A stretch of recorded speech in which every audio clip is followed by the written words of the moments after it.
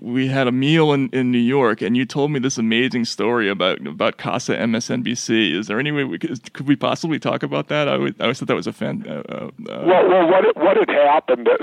Casa MSNBC came about because when I got out of office, I was the hottest commodity out there in 2003 because I was the voice of the independent. Mm-hmm. I wasn't a Democrat, wasn't a Republican. So Fox News, MSNBC, and CNN got in a bidding war to get me. MSNBC won.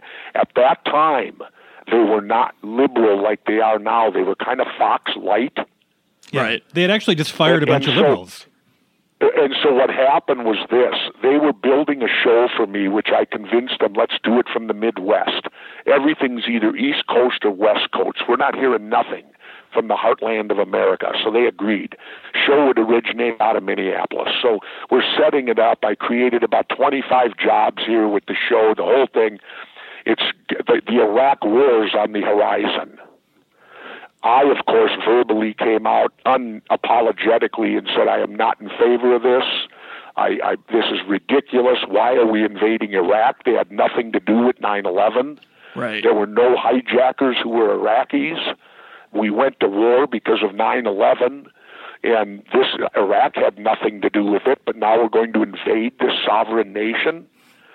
So what happened was, my show's getting ready to be on 5 nights a week. We got a phone call, and the phone call was, is it true Governor Ventura doesn't support the invasion of Iraq? So do you think and that the answer was yes, that's true. There was a pause. Does headquarters know about this? We don't know. Wow. Another pause, and then it was, do you think he'd change his mind? Oh, my God. Seriously? And my subordinate who was talking, I wasn't on this conversation, but it was one of my key people. He said, no, when the governor gets his mind set, you better have a lot of evidence to change it, and I don't think there is enough. He's a Vietnam veteran, and he always says, like the WHO, we won't get fooled again. And so what happened then, in a nutshell, my show was pulled. At the time, MSNBC had brought back Phil Donahue. He was their highest-rated show. He was also against the invasion of Iraq. He got pulled also. Ashley Banfield got pulled temporarily. The three of us who spoke out against the invasion of Iraq were all taken off the air. I was never given a show. They paid me for the whole 3 years, but I couldn't do anything because my contract, I was under contract, I honor contracts.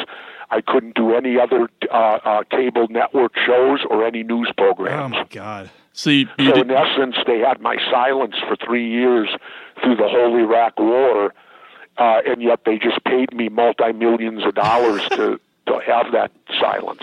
So you did the only natural thing, which is to go down to Mexico and build yourself a really cool spread and live there, right? Yeah. I went to Mexico. I bought this home off the grid, and down there you name your homes. It's Casa whatever. And I came within an eyelash of naming it Casa MSNBC because they bought it. But I ended up naming it Casa Hombre Rana, which in Spanish means home of the frogman. Wow. Okay. Because hombre's man. Everything in Spanish, they flip around. They say what it is, and then they describe it afterwards. Right. Where we do the opposite. We put in like the black car, they'll go car black. Right. And so hombre rana is man frog. So it's the house of the man frog. House of the man frog. That's great. That's Yep. Do you think that they designed the show with the idea that you could be a cheerleader for the war? Yeah, I mean, yeah. Let me back up a moment and tell you another out-of-the-scenes thing that happened. Sure. When Eric Sorensen hired me at MSNBC, threw me a bone, and he took me to the Super Bowl that January. Mm-hmm. When we got done, we were driving in a limo from San Diego, where it was at, up to L.A., and on the way up there, Sorensen says to me, really weird, in the back of the car, he says, after I hired you, he said, I got 2 calls, 2 very high-ups in Washington, and he wouldn't say who they were.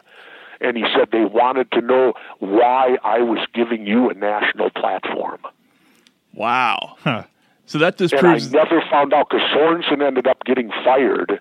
Yeah. And they ended up paying me off, and I was out of the picture for 3 years just collecting money and living in Mexico for half the year. But I've always wanted to try to find him and see if today he would tell me who these two higher-ups were. Oh, we got to find that out. That's a Scooby-Doo mystery we got to get to the bottom of, I think.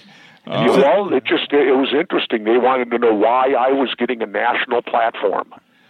So I scared people.